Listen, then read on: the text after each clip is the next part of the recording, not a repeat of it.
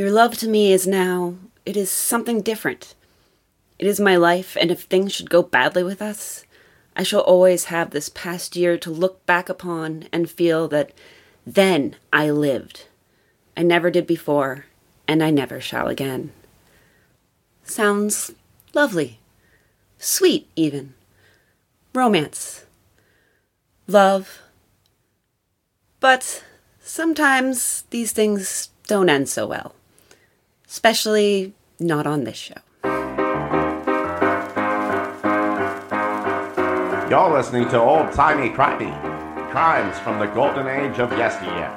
Now, here's your hosts, Christy and Scott. How's your week been, buddy? It's been good. It's been a nice first week after, school's done. I got all my papers graded, so that's off my plate, and got all my grades submitted. It feels like a nice closing to the chapter of the semester, and then I just dove wholeheartedly into research mode for this week. so yeah, it's been good. I have this thing with my mom where every couple years when we need to get our licenses renewed, we go together. And I don't know how it is in other states, but in Pennsylvania, your license expires on or near your birthday, and her birthdays are several months apart, but she always procrastinates until right around the time that I'm ready to get my license renewed.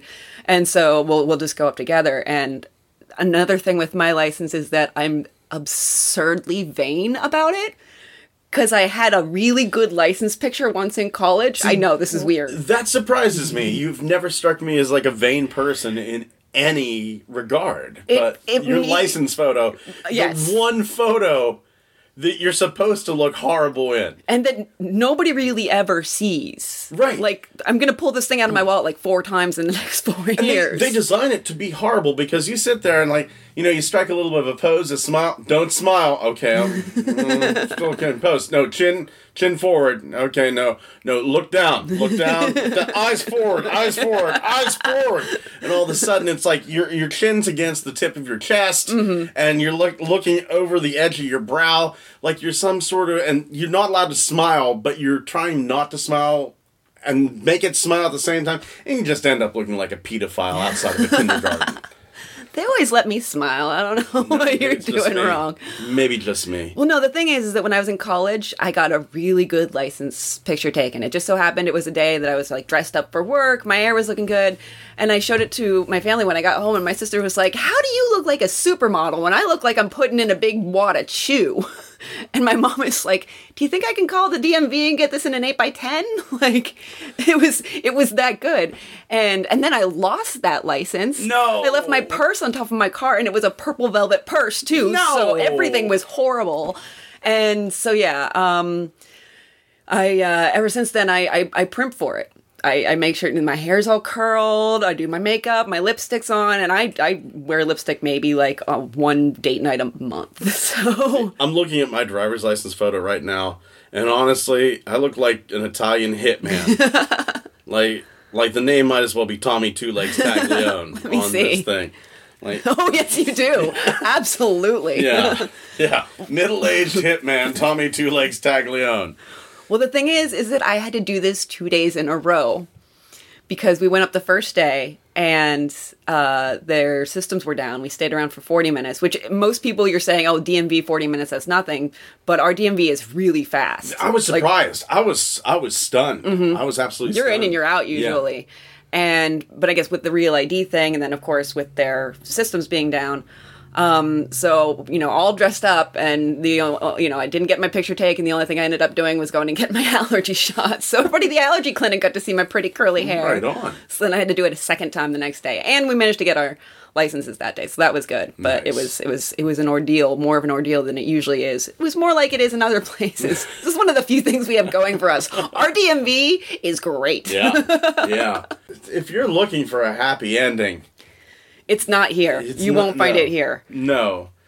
I guess, the happy ending is the fact that this isn't happening to you, and the moral of the story is there is no moral to this story. This is just something really fucking horrible that happened. And honestly, like, I'm looking through all this. There's no good guy in this. Not really, Everybody's kind of an asshole. Yeah. Yeah. Everybody's kind of an asshole. Yeah. Yeah. Yeah, this is the story of Edith Thompson and her husband, Percy Thompson. And then Mr. Excitement. Mr. Excitement. Yes. Whenever the Wikipedia article about you calls you plain and boring, that's whenever you know this man is a walking can of paint just forcing people to watch it dry. This was... And she was a bit of a firecracker. Oh, yeah. So it did not seem like a great match. But then she found another firecracker, one by the name of Freddie Bywaters. Yeah. Now, like you said, Edith. Yeah, bit of a firecracker. She was born December 25th, Christmas, 1893, which is always a fucking... You're screwed right from the get-go as far as I'm concerned. If you're born on Christmas. Yeah. Yeah, just celebrate your birthday in June. Her father was William Eustace Graydon. Eustace. He was a clerk with the Imperial Tobacco Company. Her mother, Ethel, was the daughter of the police constable in town. So it's kind of weird. It's like, goes from justice to crime right here. And you're right, she was happy. She was talented. She did dancing. She was very good at acting. And quite the mathematical genius on top of that, too. Yeah, she very much excelled in business, actually. She had a career. She had she was in management. She started working at 15, and then she learned bookkeeping. She wanted to raise herself up. This was very much an age, and this was in England, I feel we should note. And this was very much an age when, things were changing where the people no longer had to be tenants. They could actually, like the common people could own property. So there was this new, and the book that I read, which I'll reference the name later, but it referred to this class of people that are, rising up as the new aspirants. And she was one of them. She learned bookkeeping and then got a job at a wholesale milliner, which a milliner, they make hats for anybody who doesn't know, called Carlton and Pryor at age 18. This is somebody, and remember, this is late 1800s, early 1900s. Well, I guess it would have been, let's see, she was 28 in 1922. So, it would have been early 1900s. It was just during World War I. Right. So, this is still a time whenever women are not really looked upon as complete citizens. Mm-hmm. This is somebody who I feel, if Edith would have been born now, she would have ended up being the head of a corporation. Or a social media influencer. Yeah. Something, absolutely. Yeah, something like that. Something that requires some, savvy. Although sometimes now, maybe not. I'm trying to find the right career for her. Actually, no, she would have been a writer. You think so? She would have been a writer, for sure. She had that talent in her. If you compare her letters to the few that we have of Freddie's, you can see the difference, and he eventually starts aping her style, sort of. So yeah, but she was very, very talented. She became a buyer at Carlton and Pryor. She was making £6 a week plus bonuses. Ooh. And that comes out to, in 2018 dollars, the Bank of England has a wonderful website where you can translate dollars then or pounds then to pounds now. It's fantastic. It's very well done. £334 in 2018, which is $435 for our U.S. listeners. She's making more than I do right now. Yeah, that's per week. She was making more than her husband. Yeah. A little bit more, but still. That was definitely not the name of the game in those days. I felt she would have been the head of a company. I felt she would have been an actor. If it would be the entertainment field, I feel like an actor is possible. Yeah. Mm-hmm. She did tend to have a sort of a dreamy quality to her. But yeah, this was a time when 1 in 3 women worked, but only 1 in 10 married women worked. Mm-hmm. And she was married, so it wasn't the norm. So she, they bought a house. She and her husband Percy, and they were the new social class, like rising above where their parents had been. Percy. Percy. Fucking Percy. Percy. You wet blanket of a human being. I literally, on my index card, have 3 lines about him. And this isn't one of those big index cards either. These are the little ones. His father died pretty young. It seems like it was his father probably died in his 40s. And he did grow up in pretty abject poverty. It was not a pretty picture at all. So he, like a lot of boys did at the time, he left school at 13 and got work with a shipping company. And then eventually he and Edith married. My dad did the same thing. He left school, I think, at the age of 12 and became a coal miner. I'm not sure when my dad... I know my dad started work pretty early, but his father owned a dairy. Okay. It was the Baxter Dairy in New York State. We have some Baxter Dairy bottles from way back in the day. Nice. Still a little mad at our friend Joel, whose father has a really good one that will not... because he collects them. The fuck, Joel? Right? Jesus. Joel, actually, more like Joel's father. Joel asked his dad. What the fuck, Joel's father? I think it was Joel's dad, not his father-in-law, but... You got the Baxter right here. I know, right? It by name belongs to me. Yeah, here's the thing, Joel's father, if you're listening, and I fucking know you are, let Christy and Jackson buy the fucking bottle. They'll sign it. They'll sign it. And then, like, I don't know, they'll will it to you if they die or something. Yeah. You know, Well, I would give it to my dad. there you go. My dad, he thinks he has a lot of them, but not all. There's some that's still out there in private collections. Yes, there are people who have private collections of milk bottles. So I know this. I absolutely know this. I'm not, and the thing is, I'm not surprised that there are bottle collectors. I'm surprised that I know that there are bottle collectors. Yeah, so my dad, he would actually, he was a milkman in his early days. I'm not sure when he started working exactly, but that became a funny joke that I did not understand and really threw me off when someone commented to my mom, The neighbor's kid looks a lot like Steven. No, I don't know what his dad's name is. It was more like, Christy looks a lot like you. She doesn't have any of her father in me, which this woman was full of shit. Mm-hmm. I'm my father's face on a girl's body with long blonde hair. I'm my mom with a beard. Yeah. I know exactly what you mean. I have my dad's nose. I have his lips. I have his eyes. I have his ears.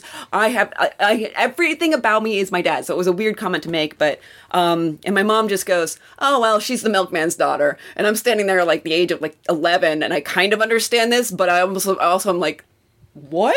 Like, did this huge family secret just get divulged to me? Tab A and slot B. Yeah. And mom she noticed my panic. I was like, what does that mean? She's like, no, honey, your dad, he really actually was a milkman. Oh, okay. All right, panic eased. So, well. They were really, really successful. Mm-hmm. Really successful. They were a good, successful company. They were a power couple. Yeah. They were a power couple. They were still, solidly like middle class, but they had, friends, or at least they had Edith's friends. It didn't seem like Percy had a whole lot that he brought into the relationship. I think Percy, like, once again, Edith today would have been successful, well-liked. Percy today would have been successful, but I see him going into IT because it does seem like there's some low-level Asperger's going on there with Percy. Something like that. Something. Yeah. He had some weird things where he didn't understand social cues. And was just kind of like a hypochondriac. I don't know if I don't think that's necessarily an Asperger's thing or anything, but there was something that made him not fit into society. Yeah. And I think, now that I'm saying it out loud, I think that maybe is what attracted Edith to him in the first place. He was doing something. She thinks it's cute. She doesn't realize that's him. Well, she was only 15 when they met. They met in 1909. And then they had a 6-year engagement, during which time he briefly was in the military for the war and then managed to get out with his heart condition. And I'm heart condition, I'm putting some air quotes around that, because it seems From my research, it seems like this was not really a thing, and then even the autopsy bore that out. Spoilers. Come on. You knew somebody was going to die. Yeah, pretty much. So yeah, it was very. And he was always complaining of heart attacks. Like, this is even referenced in some of her letters. So he was like heart attacks. He was like Fred Sanford. Yeah. Elizabeth, Edith, I'm coming. Oh dear. Oh man, the couple was very successful. They were a power couple. Think those couples that they have billboards. We'll sell your house. You know, it's that kind of deal. But then in 1920. The couple becomes friends with one Frederick Bywaters. Yes. Now, here's the weird thing. She had actually met him whenever he was 9. Yeah, he was a friend of her, like a school friend of her brother's. Yeah. Yeah. Yeah. So, yeah, it was... He was 18. She was 26. And instantly moist. For Frederick Bywaters. And who can blame her? Who can blame her? You're starting to look at your life, and you look to your right, and you see Percy, who is probably spilling tea down the front of his shirt, and complaining on and on about the weather, and whose idea of kinky is like reading the newspaper before he sees you naked. That's kinky to him. And then you have Frederick Bywaters, a man who has lived, like he's in the Merchant Navy. He's traveled the world. Yeah, all over the place. He's essentially those men's magazine covers from the 50s where like a guy is swinging one weasel fighting off 20 other weasels. Yeah. He's living that life. Mm-hmm. Any woman, I think any woman would have looked at Frederick Bywaters and went, gonna break me off a slice of Frederick. So, she was 21 and he was 13. Oh, okay. That's according to my... See, yeah. It was that podcast. I'm not going to say the name of the podcast because I don't like throwing shit at people, but this was an annoying podcast. I played, and you know what? I garner, yes, maybe we're annoying to people too, but I thought it was annoying. I was driving whenever I was listening to it. It was only 25 minutes long, and I was tempted to pull over on the highway just to turn it off. I let Christy listen to 30 seconds of it, and she's like, yeah, no, turn it off. We're done. Don't you bring that shit into my house again. And then she slapped me hard on the face. And the thing about Freddie is that not only did he command the attentions of Edith, but he had also been sort of attached to her sister Avis, not the car rental company. And the four of them, so this would be Percy and Edith, along with Freddie and Avis, went on a holiday together. To the Isle of Wight. Mm-hmm. Now, myself, not my favorite English island. My favorite's the Isle of Lucy. But the Isle of Wight, it's... We're just going to take a second. We're going to just listen to Christy laugh here for a little bit. I'm so self-conscious about that. Okay, breathing is good. Air, oxygen is necessary for life. They go on vacation to the Isle of Wight. Essentially, there it comes again. I'm just going to keep talking while Christy composes herself here for a second. And they have a grand old time. Edith is hanging all over Bywaters. Mm-hmm. The way the creepy kind of way. I don't know if you've ever seen An Evening with Kevin Smith too. The creepy way Jason Mewes is kind of hanging on Kevin Smith's wife. In that's kind of and of course, Percy pulls a Kevin Smith and goes, "Hey there, Fred. Why don't you come live with us?" Yeah. What the fuck? Why? And I should note that there's also a picture that I could not find. It's referenced in this book. It's not in this book, which frustrated me so much.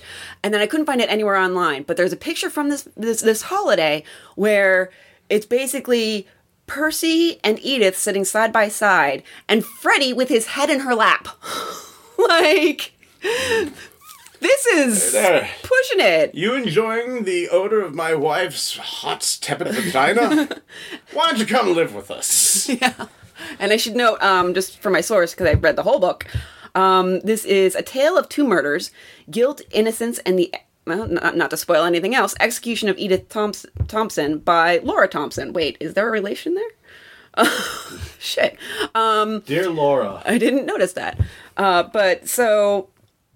Yeah, it was definitely, and he invited, he basically on the train ride back, it seems like, or sometime, on their way back, you can try and find it, you will not find it. No, I'm just looking at these pictures. Bywaters was really a man of leisure.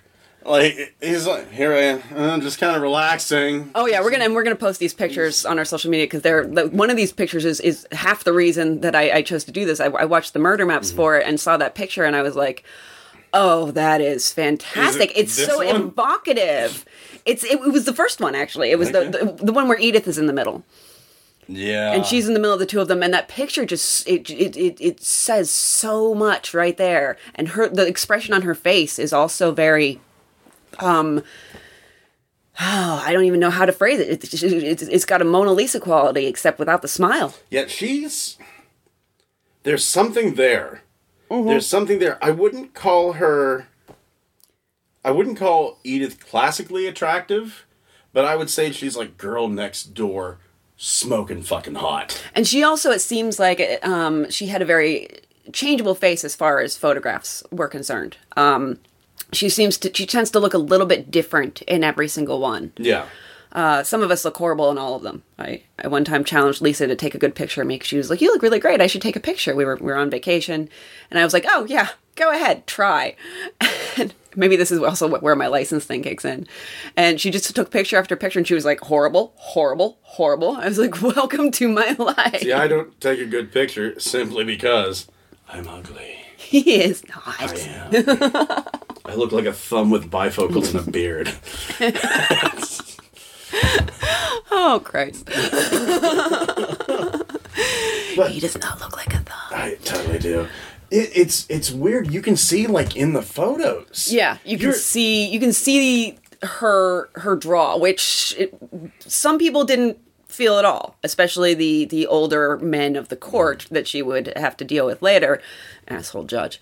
But she definitely had that draw, and she had a little bit of a wild streak in her. Not a huge one, but definitely for the day. I mean, aside from the fact that she was, blatantly cheating on her husband, she would do things like, she kind of pushed her luck by trying on, I guess they had hats specifically for widows at the milliners at Carlton and Pryor, and she put those on and was like prancing about, which was supposed to be, bad luck. You're basically asking for trouble, which, when you find out how the story ends, you start to wonder if maybe there might be something to that superstition. Yeah. She was like randomly climbing trees, and she seemed to, in her letters, you can't really be sure of when she's telling the truth or not. Yeah. There's a lot of question to that.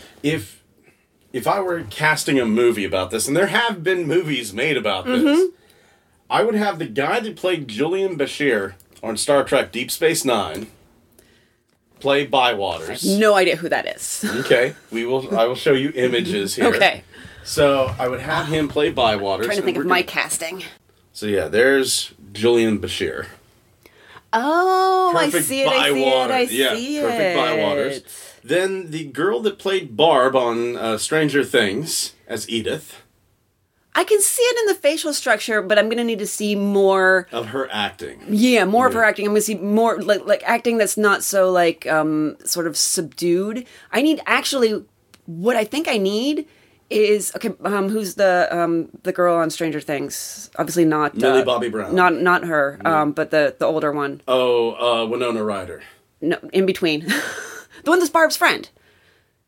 Oh, the skinny girl with the hair. The skinny girl with the hair, yes. Yes. Looking it up. We're just all over IMDb. That's okay. That's okay. Natalia Dyer. Okay. Okay. Some of the attitude that she has, less of maybe some of the pensiveness and the seriousness, along with, and then the actress that played Barb, her appearance. Yeah. So yeah, I would want the combination of those. And then, as soon as I show you this picture, you're going to go, of fucking course. Okay. As Percy, Clancy Brown. All right, let me see. Boom. Oh, yeah, for sure. For sure. That's Mr. Krabs. That's the guy who does the voice for Mr. Krabs. Really? Yeah. And he was in the Highlander. He was the Kurgan in the original Highlander movie. I am not good at casting, so I'm just looking at the most popular celebs, and I'm not coming up with anybody. It's gonna have to this be is your Barb. thing. It's gonna have to be Barb from Stranger Things. Let's see here. Barb. I swear to God, the first thing that comes up. My computer's listening to me, everybody. It's conspiracy. Barb from Stranger Things. Yeah, she has the face. Yeah, She absolutely has the right face and the right structure to her face. Absolutely. Just need to see that attitude. Yeah, because she was like I really feel Edith, firecracker. Absolutely. She had her moments of pensiveness, of melancholy, but she was very social, and she just went her own way, and that was very evident in the relationship that she and Freddie had. So yeah, they basically, it's a little unclear exactly how it happened, whose idea it was. You can kind of think that maybe it's both their ideas. It's You mean both Percy and Edith? Oh no, I was thinking you were talking about the affair. Oh no, the moving in. The moving in? Yeah. I feel like it was kind of like, like Edith and Freddie came up with it, and then they kind of like manipulated Percy into it. But Percy still had this idea that Freddie, was just he's a great chap, he's a fine young man. Look at him, strapping young man, chiseled jaw and the muscular chest and the weary eyes, and just, God, I'd love to fuck him. Percy! No, Percy. The other half of Percy's brain slaps and goes, you stop that boner right now, Percy. Go have yourself some tea. This is England in the 1920s. Be boring. Be boring. The Queen demands it. Or King. I forget which one we had at the time. It would have been, Archduke Ferdinand. Absolutely, for sure. No doubt. That's something we should do a show on, the assassination of Oh yes, I had thought of that, but I hadn't put it in the notes yet, on the list. But yes, absolutely. I think I have it in the. I think it was Queen Mary at the time. That sounds right. And then I think it was Queen Mary at the time. We're not writing a historical novel. We'll just go with that. Thank God, I wrote one Queen historical short Susan. story, and it was the death of me. So yeah, they sort of invite him to live with them, or some of them, the half of the couple. It just happens. Fred moves into the house. Fred then moves into Edith. Basically, it was about he was renting their spare room for just £5 a month. Kid didn't make much. He seemed to do well with what he had, but he wasn't making a huge. I didn't write it down, sorry, but it wasn't like it was anything spectacular like Edith's salary was. About 9 days later, he moved in on the 18th of June, and the 27th of June, they became lovers. Mm-hmm. That actually became official. It seemed like it was secret in the offing. Yes. Yeah. Percy discovers the affair. Boom. There is a quarrel. Oh yes, bad one. Fred in his 18-year-old brain goes, well, just divorce her. I mean, he was 19 at this time. He turned... Yeah, that makes all the world of difference. He turned 19 that summer. Okay. But he turned into a man. And almost, I think it was kind of on their, what they considered their anniversary. Their anniversary was on January 15th of 1916. So that was Percy and Edith's. So yeah, there was a big quarrel, and it started because of a pin. They're sitting out in the garden, and Edith's probably doing some sewing, and she says, "Oh, I need a pin." And Freddie hopped too, he's like, "Oh, I'll go get it," and that just set Percy right off. Something had obviously been simmering. He'd started to see or feel or understand that something was wrong. Because they couldn't have possibly hit it. This was in August. This was August 1st. So it's been going on for a month in his own house. And at one point in time, Edith took a week off from work. Or 10 days off from work. And so they would basically spend that time together, Edith and Freddie, and then Percy comes home from work. And so you have the questions like, did Percy notice that she, didn't get any salary for that week? Did he notice two people a little bit suspiciously glowing when he came home from work. What have you two been doing? Oh, exercising. We've just been running around the garden. Being adults. I swore that I wouldn't attempt even the half-assed English accent, and here I am. Come on. You got to. What is that? That's my accent is on demo. Thank you very much. Scots-Australian. Scots-Australian. That's absolutely Scottistani. So yeah, Percy freaks the fuck out, and he, they take the fight inside. Percy and Edith do, and Freddie stays outside for the moment. Percy threw Edith across the morning room. Yeah. It's just as an aside. Can we bring back the time when morning rooms were a thing? I still don't exactly know what their function is, but I would like to say I have one. I guess I could just name any room in my house that. Find out what a morning room is. Is it just where you have breakfast? Is it like a breakfast room? Morning room. See, I have a viewing room in my house. Of course you do. You live in a Victorian mansion. That's right. I feel like I might have a morning room, but I don't realize it. You probably do. Yeah. It's a general purpose room for family activities. Also sort of like a family room, a den, something like that. I have a room. A rumpus room. I have a room that has a pool table and a foosball table. I have a morning room. You have a morning room. I just didn't realize it. I guess our living room is our morning room. I don't know. I'm going to start calling it that. Maybe the deck. It's not a room, but I can pretend. So yeah, Percy hit her. He threw her across the room. She had, let me find my abuse. There it is. Your abuse card? Yes, literally at the title is abuse. She actually has a card that's titled abuse Yep. at the top. Please take a photo of that and post it on the Facebook page. Absolutely, I will. So, a witness who was, their tenant. So this is super uncomfortable as far as this living situation is concerned. You've got the couple, you've got the boy on the side, the boy toy, or as the book I read, because it was written, I assume, by a British woman, Toy Boy. Oh, I like that toy so boy. much better. I know, right? Yeah. The toy boy on the side. He's a right nice toy boy. And then you have Mrs. Lester, who seemed to want her nose was in everything. No. Absolutely. Mrs. Mrs. Lester. Jesus Christ. Yep. This I shit you this is not made up. one bit. This is made up. Mrs. Lester. This is all fiction. And she was a Mrs. Lester, definitely. She always had her nose and everything. This is like the moon landing, completely fake, and now we believe it. I have it in print. That means it's true, Scott. Yeah, so's the Bible. Don't believe everything you read. So, Am I going to hell? save me a seat. Right on. Awesome. If you get there first. I probably will. I'm older and much less healthy. I smoke a lot. I do have something coming up on the 8th. I go back to the doctor. Is this about going to hell? Because I'm scared now. Maybe. I'm scared now. Maybe. On the 8th, I go back to the doctor and start the whole weight loss surgery program again. Oh, fantastic. Yeah. That's very exciting. So, yeah, that's my big news for the week. Not to interrupt, this lovely story of two star-crossed lovers. Yes. Doesn't end well. I mean, It's going to get bad. think about the worst way a hanging can go and then make it even worse. We'll see. I have some things to say. We'll have a discussion about that, but we'll get there. Whenever you can't legitimately tally, and spoiler alert, everybody dies. Yeah. Whenever you cannot legitimately tally up, was it 2 people that were executed? Was it 3? Possibly 4. I'm telling you.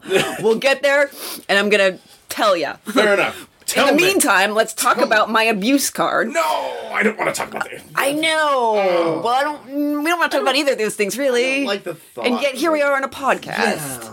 Yeah, so Percy deserved it. victim blaming much. No, he did. I think really what it comes down to is nobody deserves to die that way. That is my stance. Nobody. I said it about Ambrose. I always want to say Ambrose Pierce. Ambrose Small. Yeah. Even if he was, womanizer, whatever, and even abuse. Abuse shouldn't come with a death sentence. It's a shitty thing to do, and it should definitely come with some jail time and some punishment, but it shouldn't come with a death sentence. I secede to that. Thank you. Secede to that. Yeah. But when you hear about somebody doing this to a woman, it does make you, it gives you that fury where you're like, fuck you, dude. In the moment, what the fuck? Yeah, in the moment, and that's exactly where I was. I'm like a puppy. I'm living in the moment. In that moment, I want to see Percy dead. You're sitting there and you're running over and grabbing his pants leg in your teeth and grrr, grrr. Oh, I would. And I don't know why Bywaters didn't. Yeah, well, he did come in. Basically, Percy threw Edith kind of across the room. She hit like a chair and a sideboard of some kind, I think. And a witness the next day, Mrs. Lester, actually said that her arm was black from shoulder to elbow. Well, now, at one point, Bywaters said that, Percy struck Edith in the face. Closed fist. Yeah. Struck her in the face. Yeah. Previously, Percy and Edith had lived with Percy's brother-in-law and his family. And it seems like they had a physical argument, Percy and Edith did, and that's why they moved out earlier in their marriage. So this was not the first. This didn't seem like it was the beginning. It wasn't, Freddie's presence. It seems like it happened prior to this for whatever reason. So, not that, asshole abusers apparently don't need a reason. So yeah, that was, this was a thing that was happening, and Freddie rushes in, and this was a really weird day and evening. It was weird even reading about it, because I could not picture it in my mind, and I could not quite grasp the surrealness that must be there, because basically, Percy threw Freddie out. He was like, get out. You're, fucking my wife. Go away. Shoo. You little pest. Back. Freddie left without any of his belongings. And then somehow they all three later reconvened.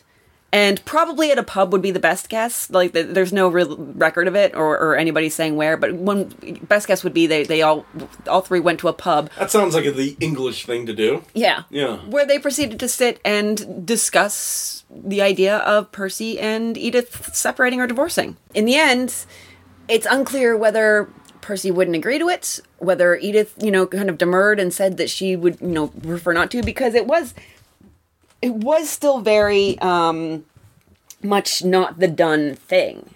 This is a country, Commonwealth, I don't know, 40 million population at about that time. Only 800 divorces a year. It was still very hugely stigmatized, and you had to, in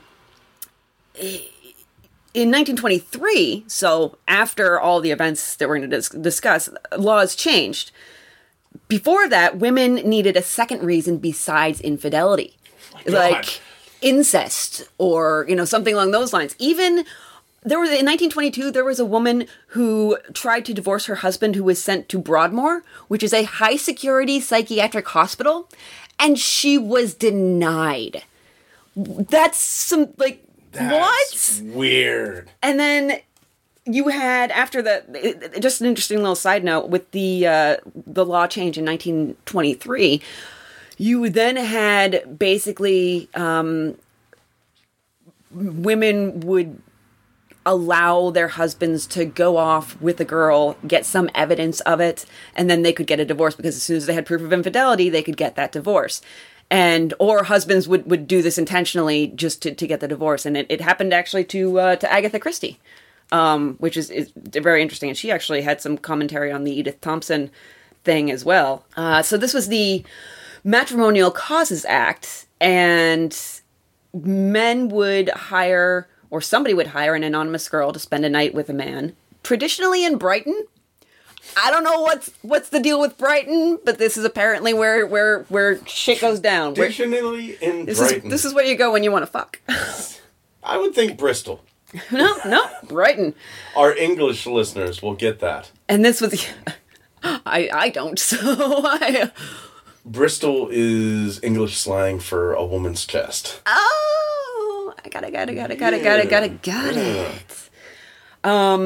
And then a divorce could be gotten without having to say the real cause, which, could be any number of things. So it could be, infidelity. So Agatha Christie's first husband, he didn't want to name his girlfriend in the divorce petition, so he did it this way. And Agatha actually was the one who ended up, she felt this, deep. It was shameful for her. She never again took communion in church. So yeah, it was some crazy shit. That was the Matrimonial Causes Act. But you had women doing this too. There's a ridiculous story from this book, the same book that I mentioned earlier. Edwina Mountbatten. Of course, it was an Edwina Mountbatten. Edwina. And I'm just going to go ahead and quote this directly. Whose butler asked her, "But what shall I do with the other gentleman?" when a third lover turned up while she was entertaining one in her bedroom and keeping another at bay in the drawing room. So some women could apparently get away with this, but only if your name is Mountbatten, Of course. Or Edwina. Edwina, but not Edith. They're so close. So close. It doesn't seem fair. She's just a few letters away from being able to get away with this. Really, yeah. Fred goes to sea. Yeah. Fred goes, you know what? I can't deal with not being with her. I'm going to go back and join the Merchant Navy again.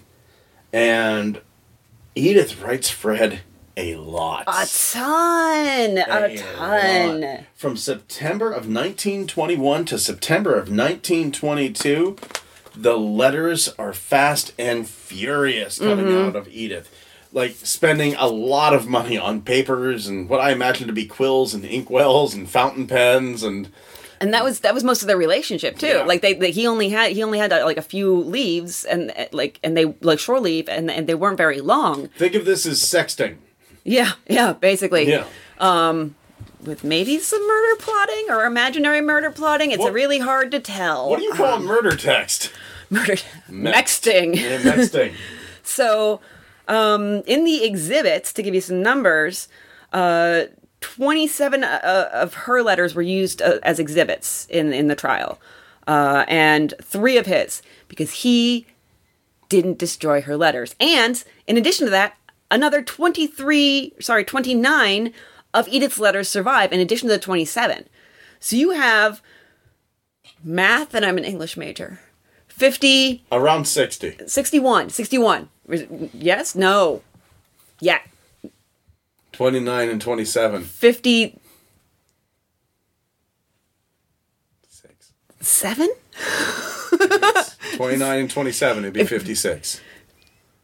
Okay. Hold on here. Wait. I have a calculator right on the computer. I'm bringing it up on my flip phone. I'm not even lying. 4. I have 56. It's 56. Yes, it's 56. Oh, sweet Jesus. Yeah, just if you want some entertainment, try and watch an English major try to do math. It's hilarious. So, it's very funny. So, yeah, their relationship was mostly by correspondence. And yeah, she would write some letters would just be one line, just dashed off really quick. Interestingly enough, she had a habit of writing them in the bathroom, which I was like, you spend a lot of time in the bathroom, people are going to start to wonder. Dear Hustler. And my dearest Fred was out on some of them would... Victorian Hustler. Victorian Hustler, yes. We need to see that. Yeah. Oh my God, look at it. She's showing her ankle. That harlot. And then some of them would be a couple thousand words long. Yeah, it was... Yeah, she would really just... And she would dash them off in different parts of the day, like a little bit here at work, a little bit here at home, over the course of a couple days. But yeah, she wrote a lot. I know this because I read a lot of what she wrote. You filthy, filthy girl, you Edith. And Percy was still onto this. He still knew that something was going on. Well, yeah, the paper's constantly missing in the household. Where's the damn stationery? I had the stationery with the unicorns on it. Edith, what did you do with it? And would you get out of the bathroom? I have to use the new... What are you doing in there? You're writing him, aren't you? No! Yes. I don't love you, Percy! That was magical. Thank you very much. He threatened to cut all this correspondence off. He threatened to, not allow her to write, not allow her to get any of his letters. So I will no longer buy paper for this household.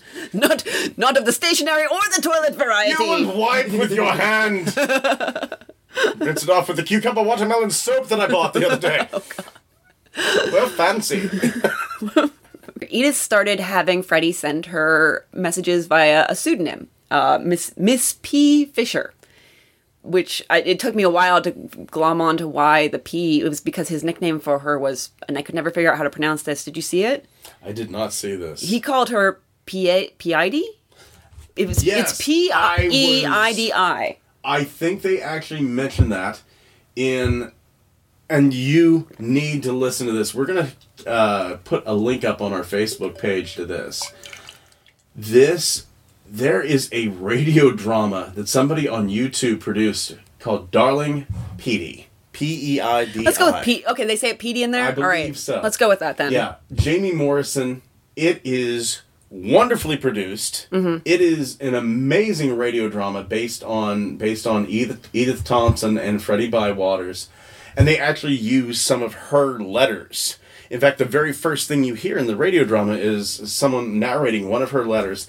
It is an amazing hour and a half long. And it is criminally underviewed. 3.3 thousand views. Let's send some views their way, because Please. that it is, yes. I haven't watched the whole thing yet, but I trust Scott's taste, and I'm going to watch the whole thing. So, okay, well, I might, because like I said, I've read a lot. I might be willing to move on after this. I thought she was going, well, maybe I don't trust Scott's taste. I do trust Scott's taste, and that's why without even seeing it, I'm going to go ahead and recommend it. So it has the Scott and Christie's stamp of approval. The Christie one's a little more ignorant. Fair enough. But if you are a fan of the old radio dramas like The Shadow, if you're a fan of things like Inner Sanctum Mysteries, if you're a fan of Lights Out by Arch Oboler, you are going to love Darling Petey by Shaylee Stephenson. It is incredible. Go take a look, take a listen. And so, yeah, it was P.D. Fisher, Miss P.D. Fisher, and, had them send it to the post office, although there were some complications there, because we were like, you can't just come up and show up for somebody's mail without any sort of identification. It was a whole big to-do. He also wrote to her at work, which her boss had pretty much kind of figured out what was going on. Her family had pretty much figured out what was going on, but nobody said anything, and it was all very couched in gentle terms. It's the horrible secret that everyone knows. Like in my family, everyone knows Uncle Lou fucked a chicken. Jesus. Or do we talk about it? No. I hope you're being funny. Of course I am. It wasn't a chicken. It was a duck. I didn't want to bring that up. No, not dogs! No, it wasn't. No, I don't even have an Uncle Lou. In November 1921, so this is that he left their house August 5th of 1921. In November of 1921, Edith and Freddie meet up again. And he says, have you asked him for a divorce or separation? She says, yes, I have, many times. He refuses. And keep in mind, she still needs a secondary reason other than, she needs him to bring it, basically. Bring up the suit for divorce. This is something that witnesses have seen. Yeah. At one point, Percy screams at her, I know my rights. I know you belong to me. Yes. I'm not giving you a divorce. Yes. Yeah. So he actually saw her as, and once again, it was common back in these days, Edith is a piece of property to be owned. Absolutely. Even as successful and as strong as she was a stallion. She was a mare meant to be broken. Basically. Oh yes, absolutely. And it's a horrifying view, but it was so very common. And so when, she said he won't give me the separation, Freddie went and sat down with Percy and said, you gotta separate from her. You gotta set her free. And I think that was one of the times that Percy said, nope, she belongs to me. She's mine. I'm not letting her go. You gotta think of, Fred, too. Dude, Fred's a man of action. This he really is a young man. He sits down and with a man more than 10 years his senior. Yeah. It would be, I think, about 10 years. Yeah. 10 or 11 years. And says, dude, just divorce her. Give her to me or whatever. I'll take her. So, yeah. I want her. It's like, look, Percy, I need you to sit down. We're going to have an open and frank discussion about how I'm taking your wife. Yeah, that was basically what it was. And so, Percy still continued to refuse. And then it seems like she got knocked up. Yep. And it seems like that happened sometime around October, November 1921. So around the time that of the man-to-man divorce your wife talk happened. And she said some interesting things in her letters that became a question later on for her own lawyers to decide, how do we present this? Do we present this at all? If it's presented by the other side, how do we handle this? Yeah, it became a real chess match for the lawyers. Oh, absolutely, yeah. It was, thank you for giving me something at some future date when both you and I are ready. So the question of this is this something to induce an abortion? Mm-hmm. Or is it poison? Because that did become sort of a recurring theme in their letters. Oh, yeah. At one point, she's talking about how she put ground glass from a light bulb and poison into Percy's mashed potatoes. But she does tend to she sidles around it very much. It's stuff like...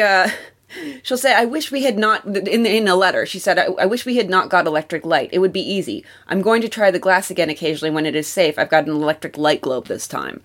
Which, she never says it outright. And another thing is that some of the things in her letters were proven to be false. Yeah. She would recount conversations that she had with her family, and her family was like, no, we didn't have those conversations at all. And these were like groundbreaking conversations about, like her relationship with Freddie and such. And they were like, no, that, like, these would have been big family blowups. And they said, no, that didn't happen at all. So she seemed to be prone to flights of fancy. And there were questions as to whether this whole poisoning, killing with ground glass, whatever, whether that was part of it. I like to think that she did it, and Percy was just too boring to even die. The thing is that the autopsy did not bear it out. Yeah. And who did the autopsy? Well, the second after they exhumed the body. Spilsbury! There he is, my boy. Good old Spilsbury comes back to see us I again. wanted Christy to say it. Roger. Spilsbury. Spilsbury.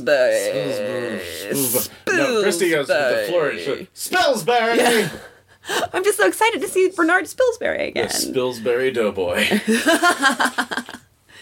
So... She fainted at work in November at one point in time, although she did have... I like to think it was that. No, it was Someone bring the smelling salts! Yes, the swooning with the hand across the forehead. But she seemed to be, judging by her letter, she seemed to be still pregnant in January of that year. She hadn't done it or had a miscarriage or whatever happened. He's on leave in January. The day after he leaves, it happens.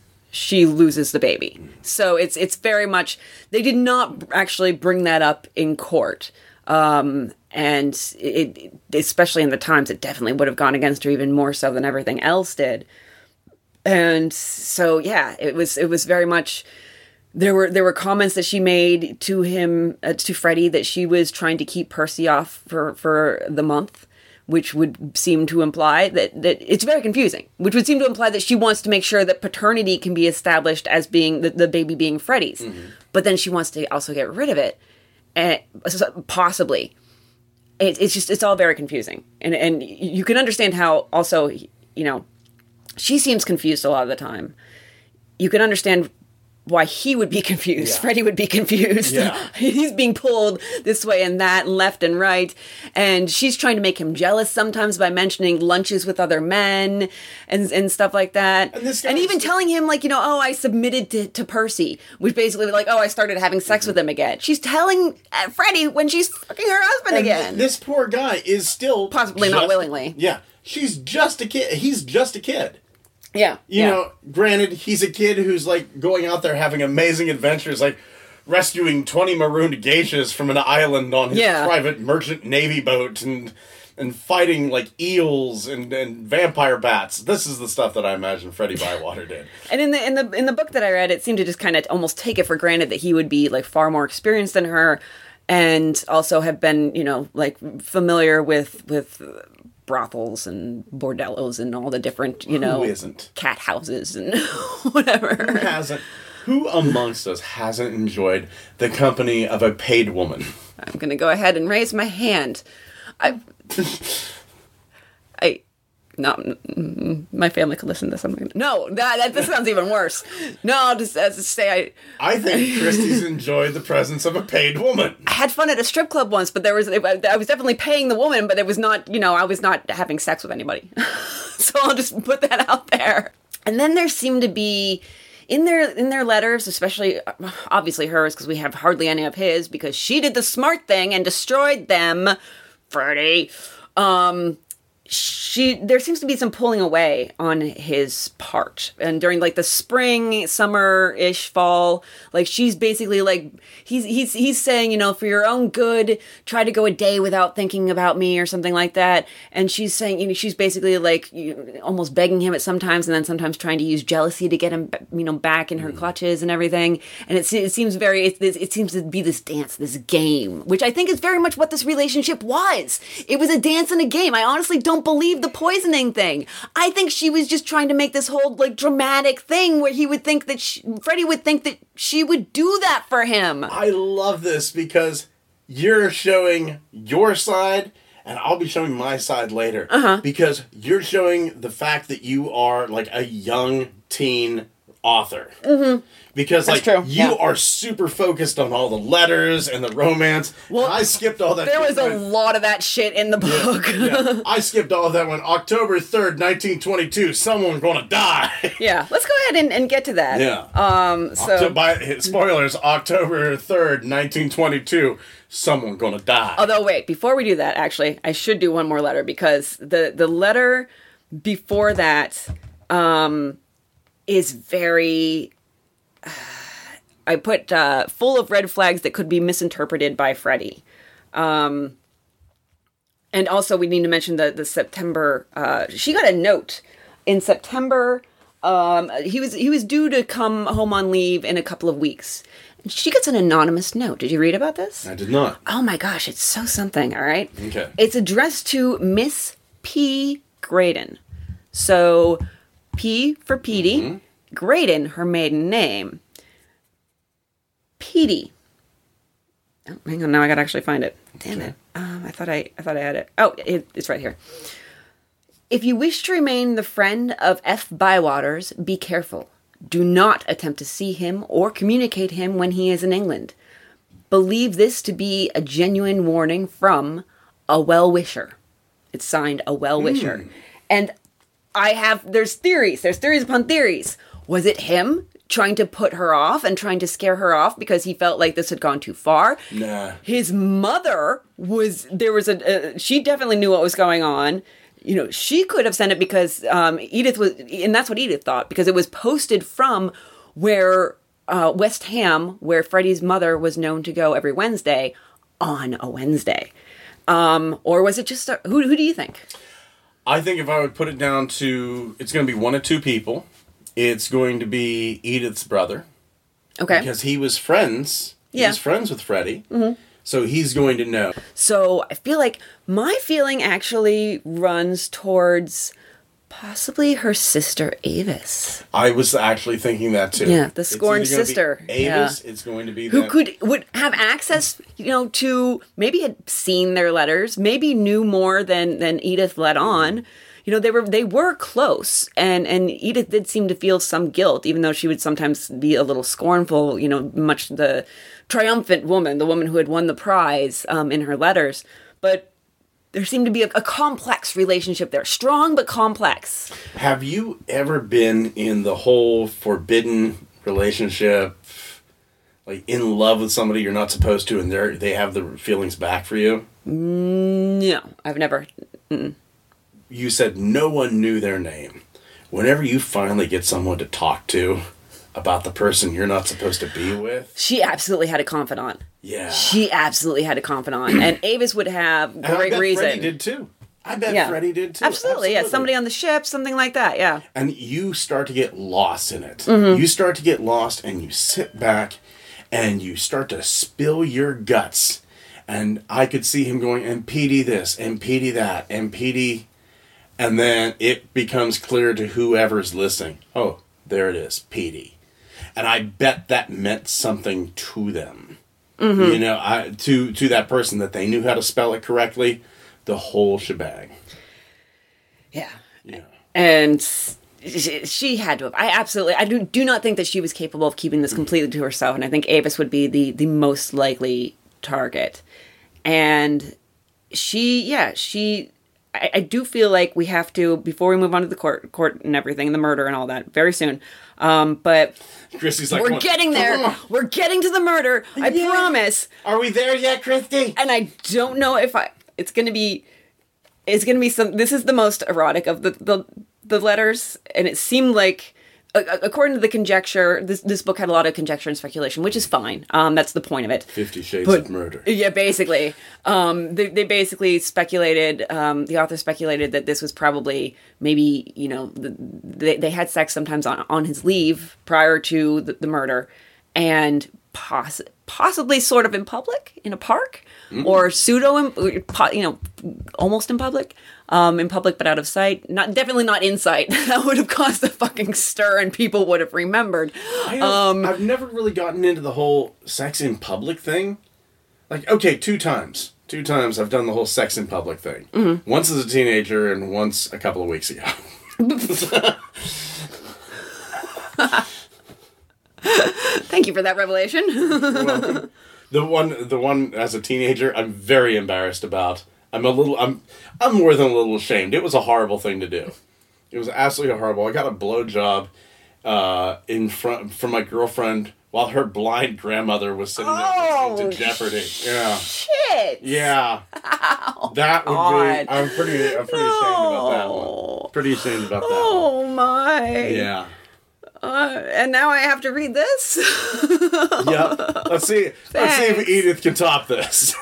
So it seemed like this was probably, she might have either come close to or actually had an orgasm. Because this was definitely the most erotic they got. Okay. And she's just, and this is just right before, like a couple days before the murder that she's writing this, a day or two before. I only know how I felt. No, not really how I felt, but how I could feel if time and circumstances were different. It seems like a great welling up of love, of feeling, of inertia, just as if I am wax in your hands, to do with as you will, and I feel that if you do as you wish, I shall be happy. It's physical purely, and I can't really describe it. But you will understand, darling, won't you? You said you knew it would be like this one day. If it hadn't, you would have been disappointed. Or no, if it hadn't, would you have been disappointed? Darlingest, when you are rough, I go dead. Try not to be, please. That's a lot to take in. My darling friend. There's so much to unpack. It's like a sneeze, but down there. Don't make me spit out my drink on the microphone. Yeah, it's definitely. I think there's no coincidence that it seems like they had finally, almost hit their rhythm. Yeah. And then so soon afterward, he became so passionate that he did what he did. Yeah. Which, let's finally talk about the fucking murder after we've talked about the fucking. Let's get to the crimey in the old-timey crimey. Yeah. So, October 3rd, 1922. The Thompsons go to the Criterion Theater. Yes. They go, they see a little bit of something. The Criterion Theater's in Piccadilly Circus. Mm-hmm. I don't know why they decided to call it a circus. It's not really a circus. No bouncing act. No clowns, which is a good thing. Clowns give me the creeps. No elephants that we know of? Not even, what is a Piccadilly? Yes. That's an excellent question. Yeah, what is a Piccadilly? My grandfather's favorite place to eat in the town where he lived was called the Piccadilly. So that's what I always think of. I think of like a cafeteria style, like lunch, like the lunch line type thing where you get a tray and then you go through this, buffet type thing, and yeah. Let's find out what a Piccadilly is. It feels like it would be. I really think we need to concentrate on the murder. No. What is a Piccadilly? What is a Piccadilly? A Piccadilly? Oh, it's just the road. Oh. It's just the road. It's just an English thing where they call things by weird names? Yeah. Okay. Said the Americans who put- stole parts of every single language on the planet. Yeah, but we made it ours. Yeah. Like America itself. So Piccadilly, yeah. Piccadilly Circus, and they go to the theater with another couple, her relatives, and about 11 p.m. they leave the theater. 11:30 they catch the train. They get off the train. They walk down Belgrave Road, and a man jumps out from behind the bushes and just fucking stabs Percy. Yeah, and honestly, that's probably the most interesting Percy's ever been at that very moment. There's a couple witnesses, and it seems like there was a bit of a fight. It was... I'm almost there. That's what she said. Apparently, pretty much. The blood actually trailed from where the attack started north, pulling along every 2 to 3 steps. It was like a stop-start pattern. And then in the middle of the road, there's a 6-foot jet of blood sprayed towards the curb. Somebody hit an artery. Yeah, basically, right. Yeah. It was in the neck, yeah. Because what they found was, I'm going to go ahead and quote this directly again from Laura Thompson's book, 4 slight cuts on the left of the torso, 2 slight cuts on the front of the chin, 2 slight cuts on the right of the jaw. So stuff happening in the front, okay, which is important. Those were all superficial. There were also 3 deep cuts. One on the inner side of the right forearm was a slash measuring... Let me start that again. One on the inner side of the right forearm was a slash measuring 3 1/4 inches long, which had cut the sleeve of the jacket into 2 pieces. And his whole suit was just a zigzag of cuts. At the back of the neck was a stab wound, 2 inches deep, 1 1/4 inches wide, passing upwards towards the right ear. On the right side of the throat was another stab, 1 inch long, 2 1/4 inches deep. That was the one penetrated the carotid artery and the jugular vein. So, carotid and jugular. You're fucked. You're done. You're done. By Percy. Yeah. Penetrated, through which blood flowed into the stomach, later found to contain about a half pint of blood. This, wrote the surgeon, was the wound that proved fatal. So, and there were some witnesses that saw or heard things happen, really. It was mostly just like other people going home from the theater or other engagements.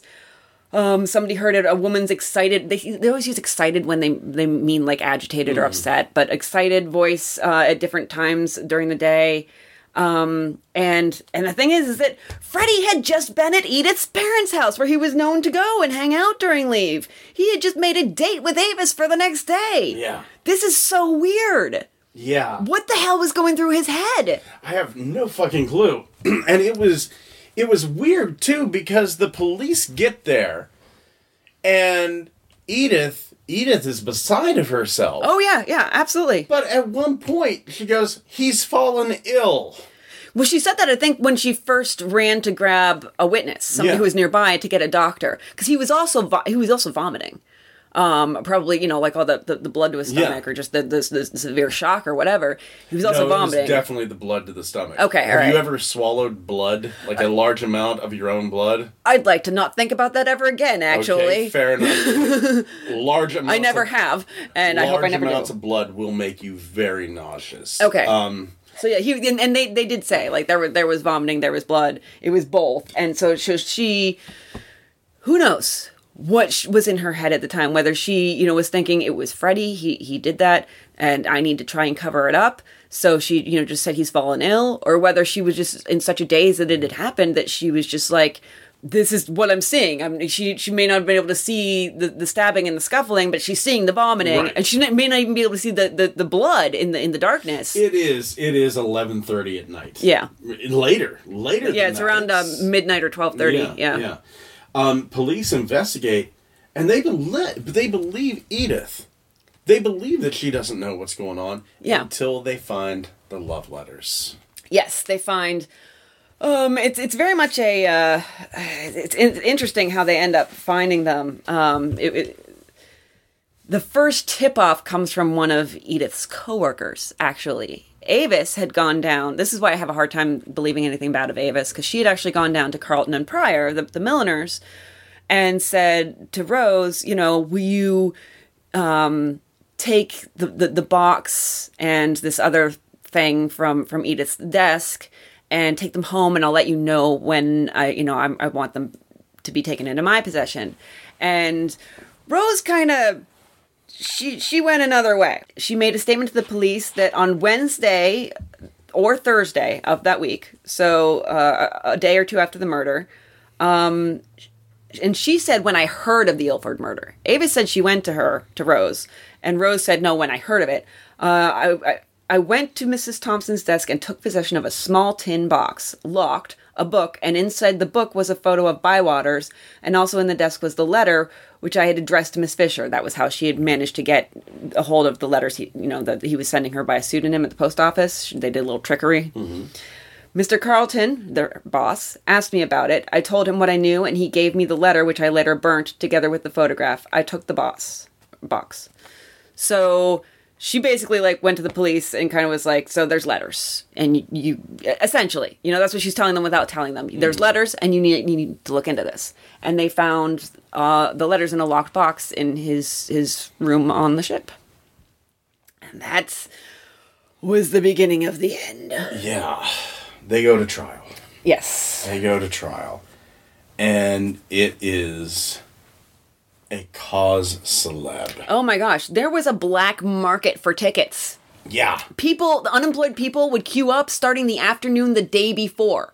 So trial's still going on of a Wednesday's trial or whatever, and people are queuing up for Thursday. I'm so sounding British sounding with my queuing and everything. To sell seats to society women for £5. Doesn't this just scream of the class disparity that society women are buying tickets for £5 and meanwhile Freddie's making £6, doesn't that just scream class disparity? It's kind of a beautiful thing whenever you stop and think about it. Because so many people say that we're savages nowadays. Things aren't the way they used to be. No. Things are the way they have always been. Yeah. We are ghoulish. I've said it before. We are addicted to drama. We love it. It satisfies our basest impulses and needs. And, the higher the drama, the closer it, the better. Yeah. Absolutely. Yeah. And this was high, close drama. And it was a woman and a man being charged together, sitting in the courtroom, listening to a policeman, a detective inspector or detective sergeant maybe, read out the letters she had written him aloud. It was the height of scandal and drama. He sometimes is changeable. That's okay. Don't mind us. There's just a cat who can't decide whether he wants to be in this room or not. A cat. Mm-hmm. Mm-hmm. Basically a cat being a cat. And it's the thing. Well, we're, in another sense, that it can go in the other way of going, well, we're not like that today. Bullshit, we're not. Absolutely. The OJ trials. School shootings. School shootings should not be the lead story on any news thing. Well, there's arguments either way. There's arguments that it promotes more of them, and there's also arguments that if we don't know they're happening, then no action will ever be taken, and there won't even be thoughts and prayers. So it can really you could argue either side of that. I think I've been a journalist. I've been a journalist on an absolutely ghoulish case that was honestly the reason that I decided not to pursue journalism as a career. It bleeds its leads. Yeah. Is a horrible philosophy to have to live by, but it's true because for a reason. It works for a reason, and you can't expect an organization, especially in a capitalist society, an organization that's there to make money, to say, no, but this thing that a lot of people will, look at and therefore give us ad clicks and whatever, we won't talk about that. It just doesn't work, unfortunately. I remember the first time I was actually disappointed in my parents. I was 11 years old, and they bought a police scanner, and I thought it was really ghoulish. We had a police scanner in the newsroom. Mm-hmm. Actually, that's a big part of the ghoulish story, is that there was a reporter who was there in the night times who didn't like to have it on, so she would turn it off. And so we didn't realize it was off the entire next day, and a big story happened. And I ended up working like a 16. It was awful. It was no. It was yeah. And it wasn't entirely. I can't blame her. They are annoying. Although we have scanner apps on our phone, and every time we hear like sirens nearby, we're, what's going on? Yeah. You do want to know what's going on. If there's a fucking fugitive in my area, I want to lock my goddamn doors or double check that they're locked. I do lock them hardcore. But I live in the city of Johnstown. I change my locks every couple of months. yeah, right. Just in case. Just in case a criminal happened to find a key. So yeah, we just want to know what's going on, but people wanted to know what the dirty details. They wanted to smell the body odor coming off of them. They wanted to get close. Yeah. There were actually, I mentioned the letters earlier and the number. I actually have a number of how many pages were typed of the letters, and I would like you to guess. This is my favorite thing to play guessing games. How many pages typed? So we've got 56 letters. Plus 3 of his. Well, no, 27 of hers actually as exhibits. 29 of hers didn't make it into the trial. Okay, so 27. So about 30 letters altogether. About 30 letters altogether. I am going to say 30 letters. Doing the math in my head. That's fine. I'm going to say around 790 pages. Oh, well, you just blew past the mark. Okay. 120. 120, yeah. See, I was kind of going like she seems obsessed with Freddy. So I was going 10 to 20 pages for each one. Yeah, but I mean, hers were handwritten and these were typed. And they also maybe only wanted to include the pertinent parts, not the entire letters, or the parts that they felt were pertinent, which is something I have words to say about. So yeah, it was very much gawked upon. People were all over this. Well, she's just not trying then if she's only got like 120 typed. You know, you need to up your obsession game. Where's your altar to Freddy in your home? That's what I'm asking. Well, your altar to Freddy, how about the supposed 900,000 people who signed a petition of mercy for him? For him! The guy who actually had the knife and did the stabbing. Okay. He became a cause celebre. Well, he's a good-looking dude. Yeah, he commanded attention. He commanded, He's got kind of a Harry Connick Jr. vibe. Yeah, I'm feeling it. Yeah. Young Harry Connick Jr. Yeah. Absolutely. Yeah. He's going to put out a couple Christmas albums later on. Yes. They'll become standards in the Baxter household in some teen years. Stabbing through the snow. My knife goes in the net. Oh. I took your wife. On you say, what the heck? I just let him go when he starts doing that, because... It's going someplace. Exactly. If I stop, I was just going to start singing the actual song because I am not nearly as creative as you are. Also, I pretty much... You're creative in a different way. A wholly different way. A more profitable way. I'm just fucking insane. Oh, you think that your songs are not going to be profitable? We're going to make albums, bitch. Right on. Scott Moritz sings his Killers from before 1950. Yeah. To the Christmas album. Almost 1 million signatures. And he never denied it. He confessed. He said he did it. I mean, he at first he tried to hedge around it with the cops because he's got common sense. Yeah, and they did actually. The cops, they pulled a dirty trick. Did you read about the dirty trick? I did not read about the dirty trick. They basically held Edith for a long period of time, and once they started to figure out what's happened, and then they grabbed Freddy. They actually arrested him from the Graydon's house. He went there to go before his movie date with Avis. He was just acting like everything was normal, sort of. And so they made it. After all this stress, and they told Edith she could leave now, and then they made it so that there was a meeting, so that they saw each other. And she screamed out something along the lines of, oh, why did he did it? I didn't want him to do it, or something like that. She collapses, she freaks the fuck out. And they engineered all of this. And then they take her away. So she's just been within sight of freedom that they never intended to give her. And they're like, we're going to put you in this room for half an hour, and then we're going to come and talk to you. Half an hour. And neither of them had counsel at any point, like, for the longest time. There's no lawyers involved for them. If we ever do a murder, and they separate us... It's the prisoner's dilemma. This is what they're trying to... They're trying to do. Yeah. Here's what we do. We see each other and say, hey, Christy. Mm-hmm. Hey, Scott.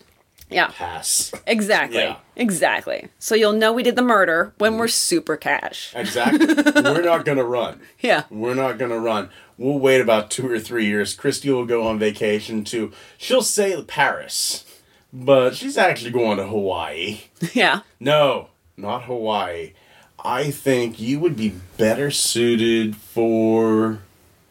I do actually tan much better than you expect for my complexion. Fair enough. I'm saying you would probably go to Luxembourg. Absolutely. Yeah. Yeah. Because Hell you yeah. could get to Paris from then. Yeah, sure. Myself, I would say I'm going to California. Yeah. But I would actually end up in Belize. There it is. This is our plan. We've said it on the air. You all know now. We need to find new places to go. I fucked it all up. Pretty much, yeah. I mean, First, we need to find someone to murder. you mean you don't have anybody in mind? I mean, somebody else to murder. I mean, I don't have anybody in mind. Not at all. So no, I don't. I'm not gonna murder anybody. So Boring. yeah. You big Percy. So yeah. Oh God, that's gonna be a thing. So yeah, and then they basically they broke her down, and the police tried to downplay this in memos and in the trial. They tried to make it seem like, oh, she just happened to see him through the glass, and they were like, no, we passed each other. They set this the fuck up. They're trying to do this, and again, I don't know what British laws are now. I don't know what they are then, but still, no counsel, no lawyers to advise them.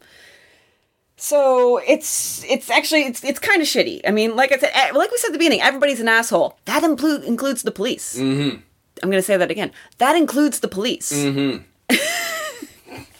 And the judge. Oh, the judge was a right dick. Fucking, he was a right dick.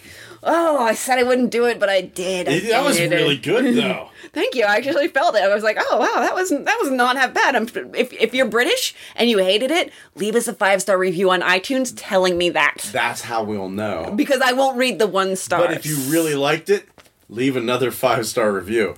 Leave 2 5-star reviews if you like. Absolutely. Create a second iTunes account. Mm-hmm. Yes. So, we'll get to the judge. I wanted to highlight the way that they tested for blood on Freddie's coat.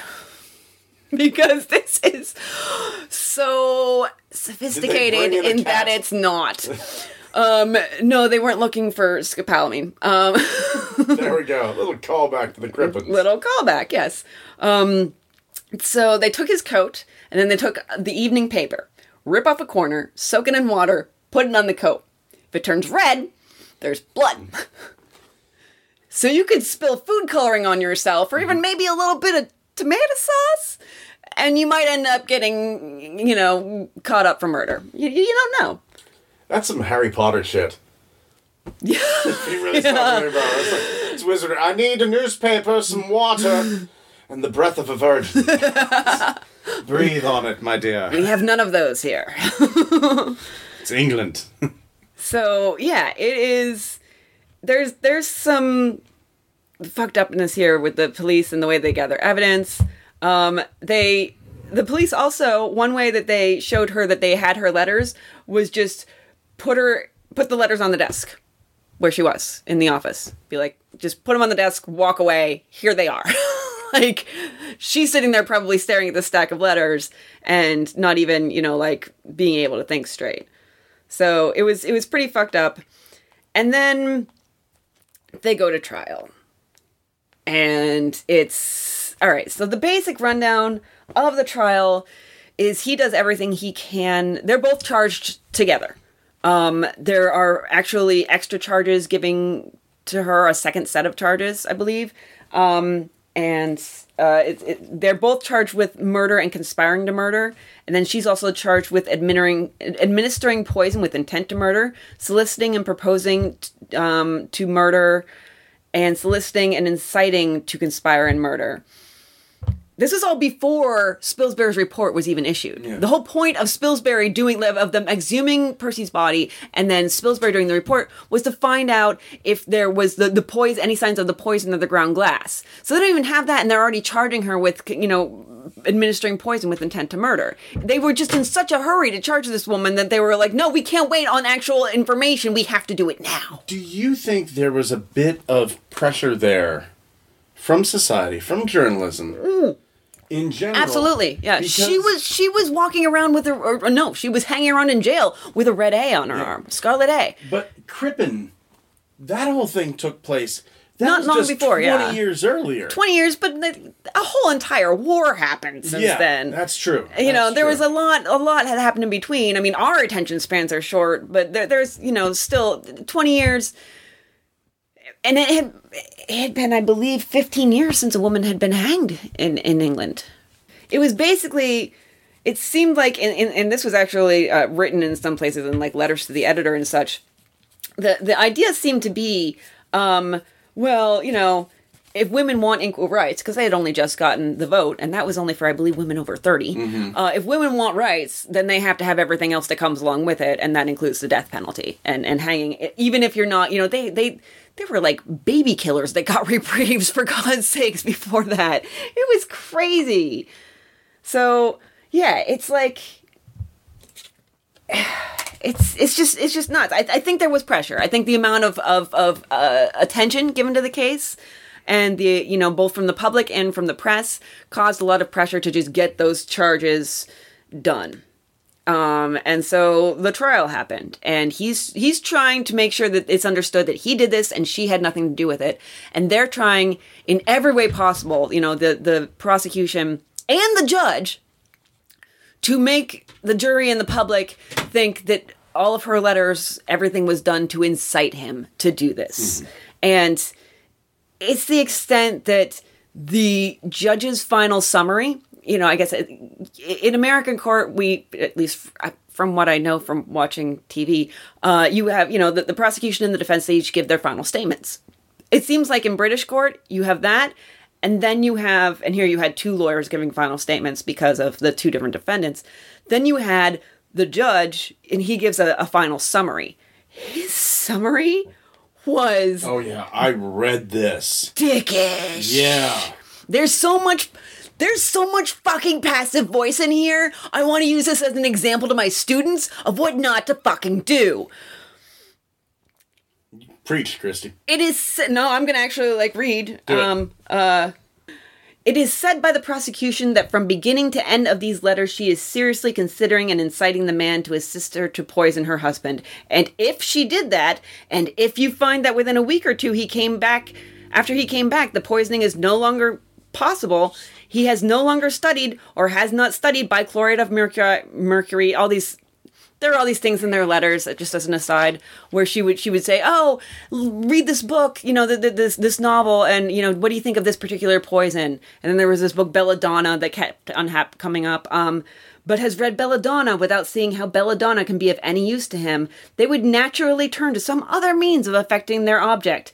And it is said to you they naturally would, when you find them meeting day after day, parting at 5:30, meeting the husband at 6, and she telling him where they were going, meaning where she and Percy were going to the theater, and he immediately, as soon as he gets an opportunity, if you believe he waited for them coming back and knew they were there, honestly, this is also the longest sentence I've ever read, "Gentlemen, you may say here are circumstances following the long-studied incitement for him to help her to poison. Outrageous beyond belief. The leaps across..." Oh, no, that's the author talking. But it is.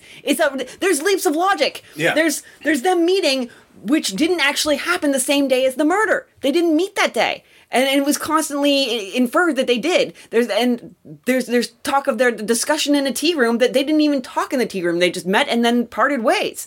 It was... And another thing he said, and this is the passive construction that we talked about, it is said that this is what they talked about in the tea room. "We have got many things to consider. Shall we run away if we can get the money, or shall we try poison? We will talk it over." And then the author goes on to say, "It was almost as if he had been there, moonlighting as a waiter at Fuller's." Meanwhile, they didn't even fucking have tea that day. No. Oh my God. Seriously, reading that was just infuriating. This asshole judge... Making up history on the spot. Exactly. And this is the last instructions the jury gets before they go to make the decision whether two people should live or die. I'm angry. You should be. You should be. In the council, they urged her not to testify. Oh, they try so hard to get her not to testify. Hysterical. Yeah. The poor woman already kind of... she puts me in the mind of somebody who is mentally not quite there. Mm-hmm. And who can blame her? Who can blame her? She's in an abusive relationship. She's in love with somebody she can't be with. There was a murder that happened that she was not, and it was a violent one. Yeah. You know, if they ever actually discussed, or if it went beyond flights of fancy, his death, it always seemed to be something like less. They say poison is a woman's weapon. Whatever, sexist. We can use knives too. But it was always something less violent, less, like those horrible moments of violence that she saw or was there for. And in seeing that death in person is different from the melodramatic imagining of somebody wasting away from poison, as she might have imagined. So, yeah, she's an absolute shock. And she's staring down a death sentence. She's staring down the hangman. Yeah. Yeah. So, yeah, but she absolutely insisted. She was sure that she wanted her side of the story to get out there. She just did a truly terrible job of actually getting her side of the story out there. It was really, really bad.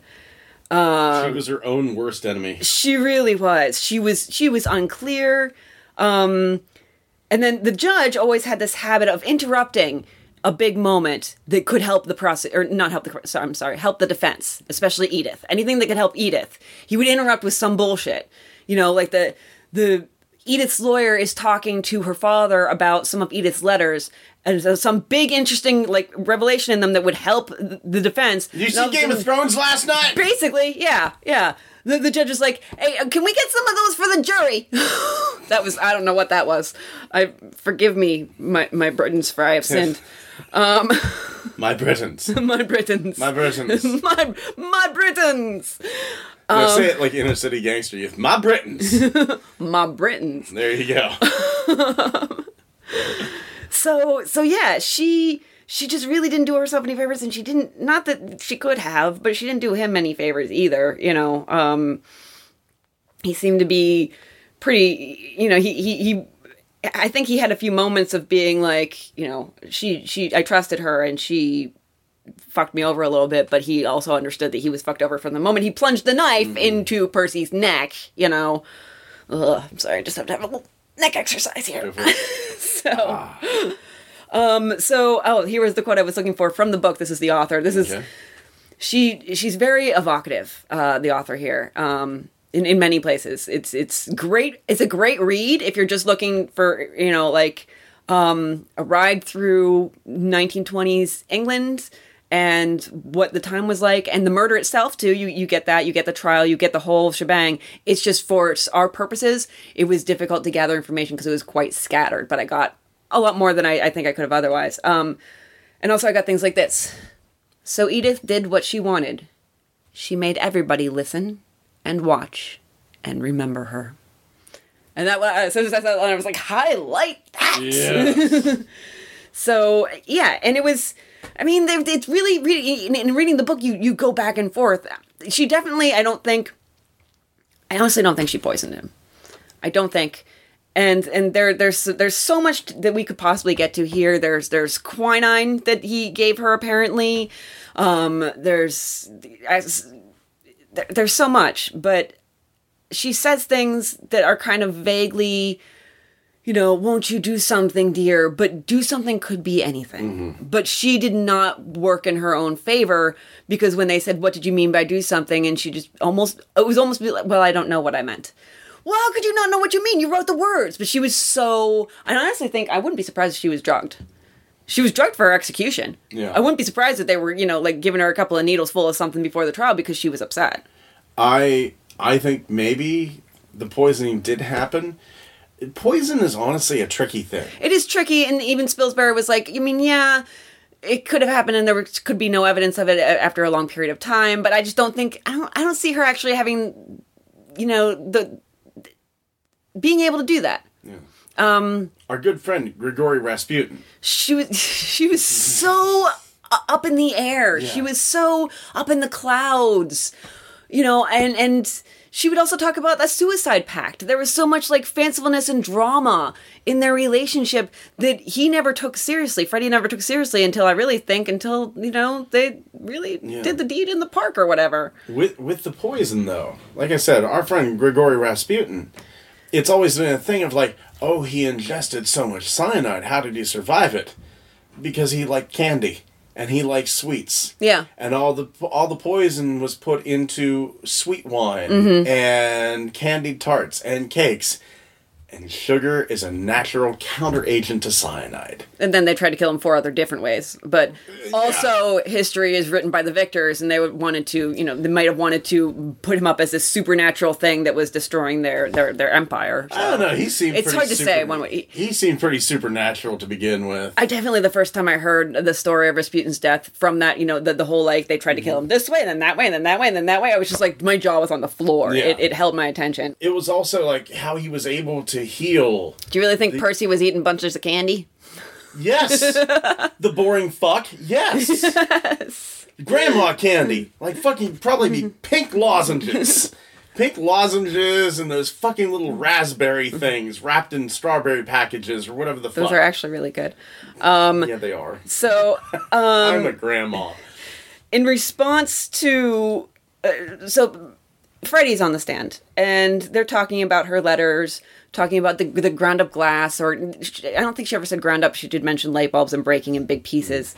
Percy one time complained of a bitter taste in his tea, and Freddie always tried to make it... He always tried to spin it. He was like, no, she meant in her own way that she was talking about suicide. When she said, she meant that she thought it would taste too bitter. She thought that she wouldn't be able to get the ground glass down. So he was always trying to shield her, even in that way, even from her own words. But that only made him seem like, because everybody thought, oh, here's this monstrous evil woman. She has him in his sway. She must have convinced him to murder her husband. And it only makes it seem more true. Yeah. They're just out there with shovels, and they're digging holes, and they're getting deeper and deeper, and next thing you know, they're 6 feet down. It's absolutely, yes, and she was the first woman to be hanged for 15 years. They gave reprieves to child-killing women. They gave a reprieve to a woman who set her lover on fire with paraffin. Another woman, she lured her ex-lover somewhere to be robbed and murdered. They reprieve after reprieve after reprieve. They could not get a reprieve to save their life. And it was the extent, this is what really kills me about, we talk about the ghoulishness of the human spirit, and sometimes that ghoulishness can find its way to cruelty, and maybe it takes a little bit of madness worked in, but this part really got me. So the Greydons, they go to visit Edith the night before she's to be hanged, and there's still hope of a reprieve. Like, they don't know any exact hope, but they still hope. We always have hope right up until that minute, we always have it right up until we know. And Mr. Graydon, he's entering Holloway Prison, where she was being held. Somebody gives him a message. It's supposedly from an Essex MP named Lord Bethel. I have sent telegram to the Home Secretary and the King for pardon for your daughter. Good news coming. So they go in for their last visit, and there might be some good news, like they're trying, like they're not even really saying their last goodbyes because they don't think it's going to be their last goodbyes. And it's not until they get home that they realize it's a fake. Yeah. Some evil bastard. And poor Edith is begging her father to just take her home. Yeah, that's all she wants. That's all she really wants, is to go home to 231 Shakespeare Crescent. Yeah. Which was her address. It was a very 20s thing, how she always referred to her homes, like, her childhood home by 231, by its name, or by its number, and her house where she lived with Percy, I believe was 41, if I remember, and then her work was 168. Everything it's just the numbers, It's like if I called my address, bleep, bleep, bleep, bleep, bleep. No, I'm not telling you my address. 615. No. So yeah, right up until there's attempts. They're really trying. But on January 9th, they both go to the gallows. Bywaters is hung 9 a.m. Simultaneously. Yeah, simultaneously. Not in the same place. They were Right. different. He's at Pentonville, she's at Holloway, but at the Only same half time. mile away. Yeah, A yeah. half mile. On like a foggy day, you could probably hear the sound, Carrie. Which you think about the fact that they grew up so close to each other. Yeah. And then they spend so much time of their relationship so far apart. Yeah. And then they come almost back together for the very end. And it's just, it's, yes, a murder took place. Absolutely. Again, my feelings on the death penalty tend to sway with the wind depending on how horrific a murder podcast I'm listening to. She was hung on inference, on slander, on no actual fucking proof. They could have charged her. They could have taken the second set of charges, the one that was separate and just for her, and charged her with just that, which her lawyers tried almost half-heartedly to do. And she would have gone to jail. Sure. Okay. Punishment. For what, I'm not even entirely sure. But because I still don't believe that she actually tried to poison her husband. I still think she lived a little bit too much in fantasy land and tried to use that to lure Freddie in. And yes, he stabbed a man. Okay. America is a country that has the death penalty. England abolished it. Yeah. In 1965. Yes, in 1965. That was, and the last hanging in the UK was in 1964.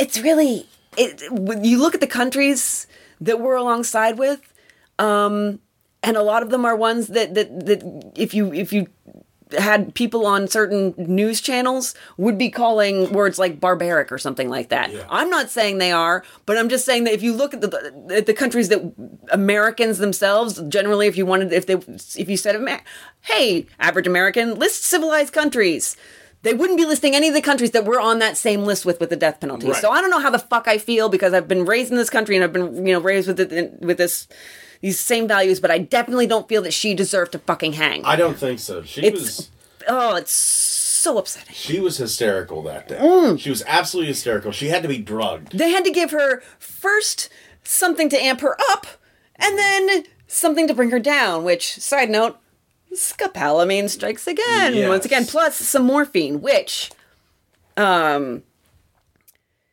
I've had morphine. Morphine ain't nothing to fuck with. Here, they gave it to me before a procedure. I don't know if it was an anxiety or the morphine, but it kicked in real quick after the morphine.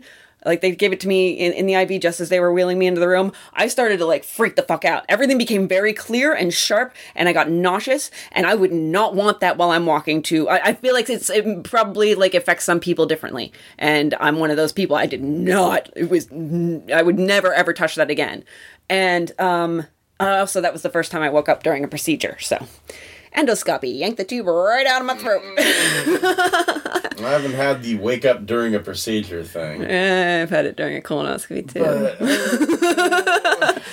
Don't tell me to stop screaming. I'll scream if I bloody well want to. Oh, I've been reading too much Brit Lit.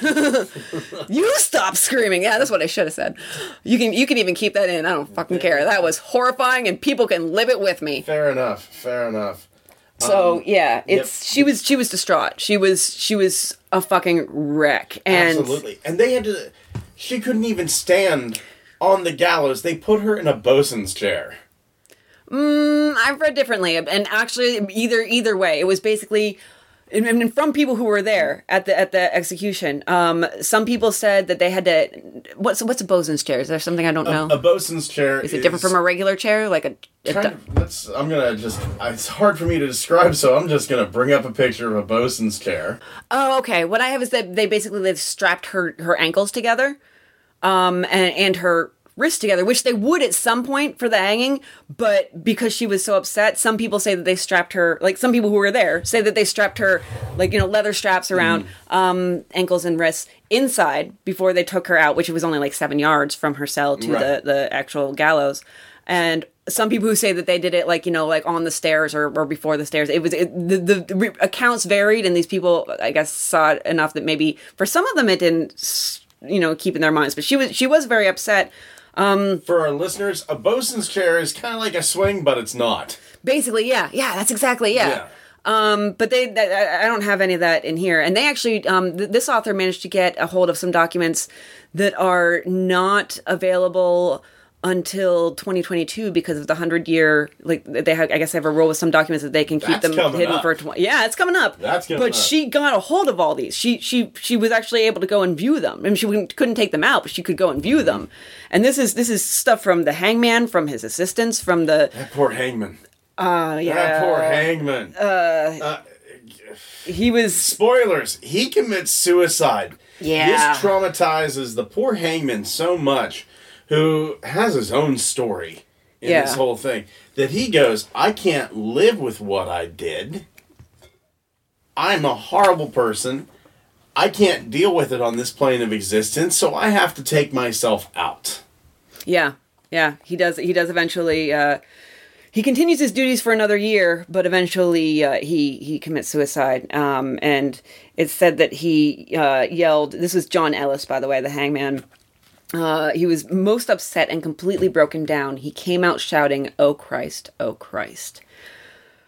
I mean, oh Christ is really what you'd say. But here's the thing. Okay, so I know you're going to bring up... Of course, the supposed miscarriage that happened while she was actually in the gallows or while she was being hung. Right. I was curious about this as I came up to this point in the book. I was like, this book always presents three different sides and leaves kind of... might lean a little towards one or a little towards the other, but lets you kind of decide.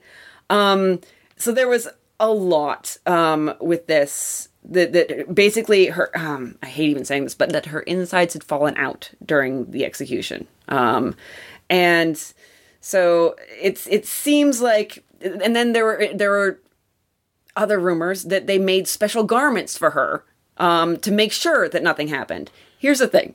It's January.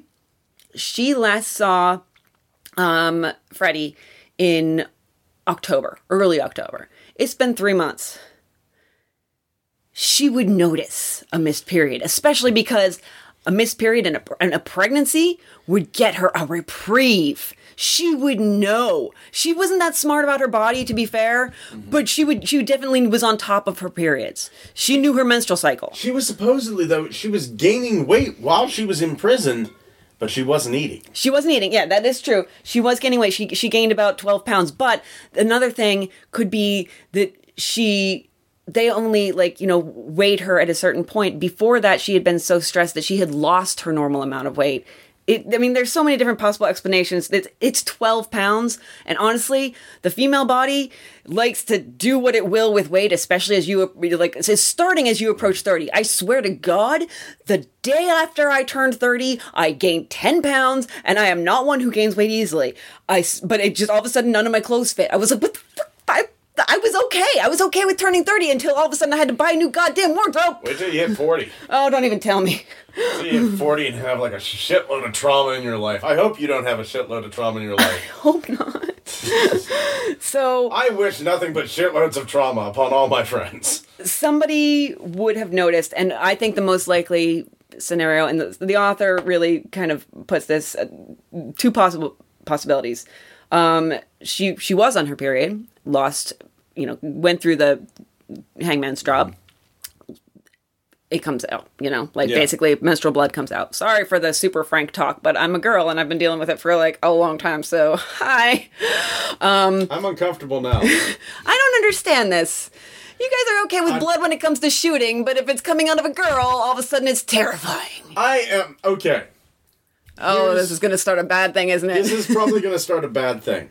It is something here. You can't. You just best not. I have a modicum, and I mean this in the very definition of the word. I have a modicum of what it's like to go through a period. Okay. because I've had kidney stones. All right, and I then see. I've bled afterwards. So having to think about doing that every single fucking month. Right. Got it. Right. That's what. So Okay. That for me. Otherwise, I would see it as just like, hey, it's a normal biological function. That's But then when you realize it's a normal biological function that happens for most women for 12 months a Right. year for like 30 years of their life. I've had spotting on my underwear from my heavy flow. I've ruined pairs of underwear with my heavy flow. Actually, you want to feel right? Okay. Right where my finger is? Before that. It's my arm. This is It's an my audio. arm. This is an audio form. You want to feel right there, It's Scott? after we've been talking about periods, it's my arm. Okay. Yeah, I feel that. Next one on. Okay. I haven't had a period since October. Fuck yeah. It's fucking Nice. awesome. Nice. Nothing, absolutely nothing. It just felt like a really Like, it's just like- hard vein. or like somebody took a really thin matchstick Yeah. and like put it like right. Yeah, it's just Yeah. It's good stuff. That birth control. I've had 3 kidney stones. I've talked to women who have said, give me a child any day over a kidney stone. Yeah, I've heard many times like many different causes of pain, not childbirth, and people have been like, yeah, no, childbirth is worse. See, here's the thing. It's one of the top, but Yeah. at the same time, they also freely give you some drugs. Not always well, but they freely give you some drugs. So it's kind of like natural childbirth. Yeah. If you talk to a woman with natural childbirth, then I would be like, okay, that pain scale is a little clearer. Well, that's your own fault. You made that. Well, unless you're in like a taxi, Yeah. We gotta get on with this. We do. It's only midnight. No. I need a cigarette. So possibly lost an excess of menstrual blood when she fell through when the hanging happened, or what happens when you die. You gotta shite yourself. Exactly. Yeah. Shite yourself. And I imagine with the combination of the drugs, a lot of drugs act as anticoagulants. So yeah, it's really,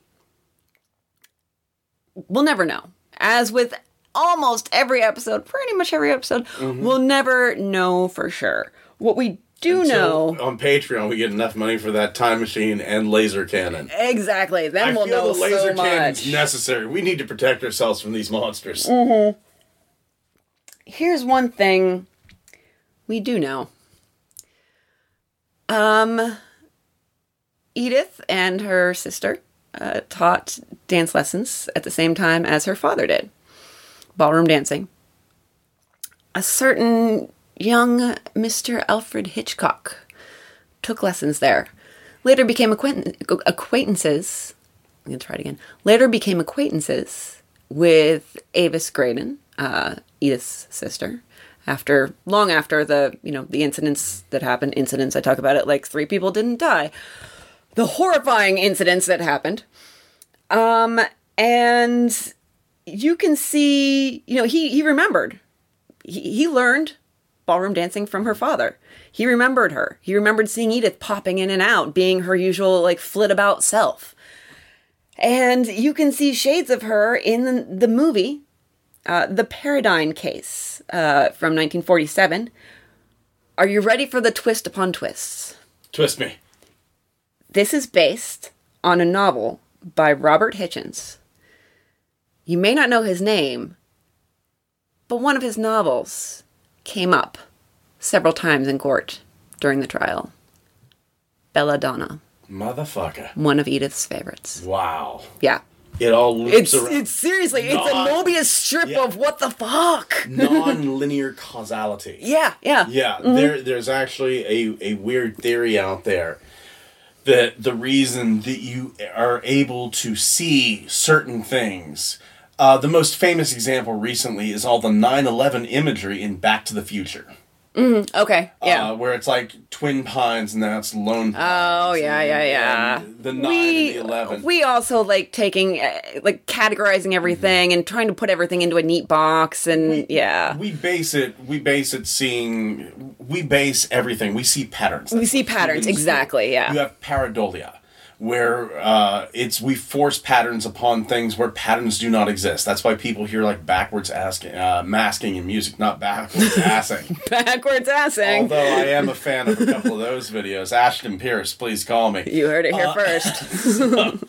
But there is a certain thing where that non-linear causality, you start to look at it and you have to go, that's not just coincidence. It just, it was probably, in this case, it was probably Hitchcock knew about the Belladonna author and the connection to Edith. And in addition, the Belladonna author probably knew that his novel was coming up a whole lot. And so he wrote basically the sum up of this story. Just wait until you hear it. Oh, it's going to sound rather familiar to you. The sum up of this story is... Mrs. Paradine is a woman of imperishable romance and allure, not one of Hitchcock's doll-like blondes, but an enigmatic exotic. In love with a handsome younger man and accused of the slow poisoning of her husband. She arouses her defense counsel to a hopeless, self-destructive passion and excites in her judge an eroticized desire to condemn her to death. However, the difference is that Mrs. Paradine is guilty as charged and hangs for something she actually did. Yeah. Thank you, Laura Thompson. Yeah. You're kind of awesome. So that's the movie. Doesn't that sound fucking familiar? Written by one of her favorite authors who wrote a book that was talked about in her case and then was eventually made into film by a man who learned dance from her father. Mm-hmm. It's just the web. I feel like I'm Charlie on It's Always Sunny in Philadelphia with Matrix. It's the Matrix. It's deja vu. Yeah. So yeah, that is my. I make sure I don't have any quote unquote fun facts. I don't think I have anything else that is really pertinent, but I think we've pretty much covered as much as we're going to cover in this very long episode. At least to us. Christy went deep on this one. No more reading books for me. I stopped following my notes an hour and a half ago. Well, Christy's just got so much more. I don't even know why I fucking bothered. I'm sorry. No, it's okay. It's okay. It was a really interesting book. I highly recommend it. It's very evocative. It very much places it in the context of the times. It paints a picture of Edith that makes you feel like you grew up with her. Yeah. Honestly. I mean, my main qualms with it was that when I was doing my research, I was like, this is really hard to use for linear narrative storytelling, which is essentially what we try to do, even though as we veer off the road this way into, colonoscopy tangent or whatever the fuck we're talking about this time. So, yeah. By the way, Colonoscopy Tangent is the name of my progressive rock group. I hope it's not the name of your sex tape. Definitely not. I think that's actually a perfect note to end things on. Absolutely. Christy, do you have any plans this week? I think I'm gonna plant some shit this weekend. I'm gonna plant some. It's springtime. It's time to put some stuff in the earth and then watch it grow. I'm excited. It sounds like I'm stoned. I swear to God, I don't do pot. You can't see this. I think 3 beers in, I think Christy has a little bit of a buzz. Well, we've been recording for over 2 hours, and this one is also a very strong IPA. So I'm gonna have much more of a buzz in a little while. How about you, Scott? What you up to? You know what? I've got a couple of Transformers on the way to me. Nice. Increased the collection this week by 4. So I'm such a loser. You are not. Absolutely. Everybody has their thing. Yeah. Have you seen my room? Oh. Like, I've got Star Wars. I've got hockey. No. I've got more Star Wars and more Star Wars. There's nothing. I have in that closet a 25th anniversary Star Wars edition of the Star Wars magazine, which, by the way, I was a subscriber to, okay? In my teens, and would continue to be a subscriber, except I don't think they have it anymore. I don't know. I think they do. I need to get back on that. Seems like it might be a website now, though. Probably, yeah. Yeah. No, my big plans this week are clean and work. Yeah. Clean and work. Maybe go on a date. It's adulting.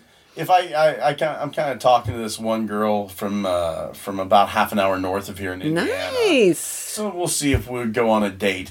But I'm kind of timid about it. Because she's been told that she won't live past 18, like the age of 18. but she's 22 now. I'm hoping. No, I'm not actually.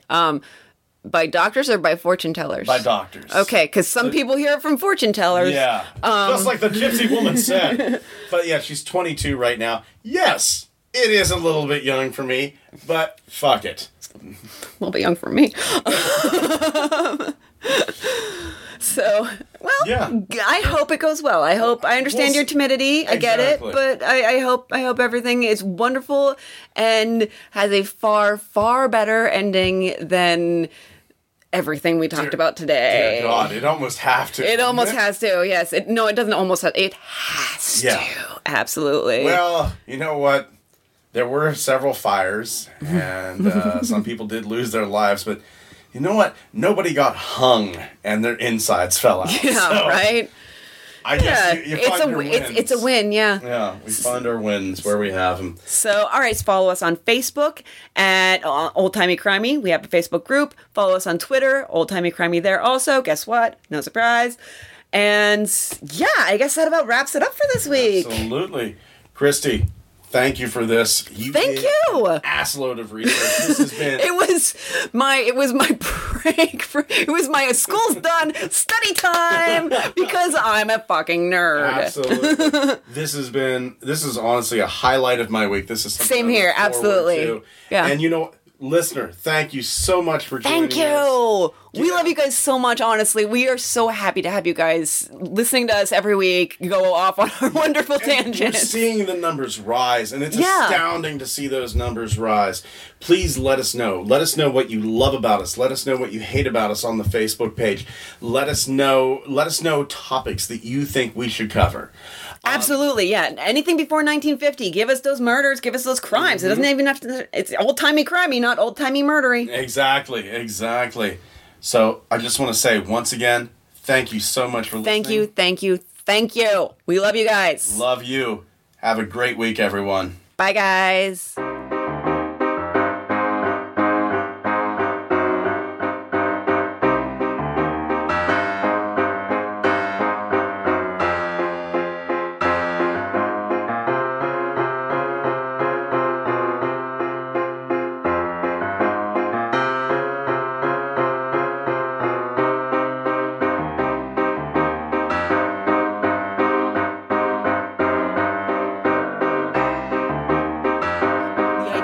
Percy and Edith separating or divorcing. Hi, Hemingway. Is that your commentary?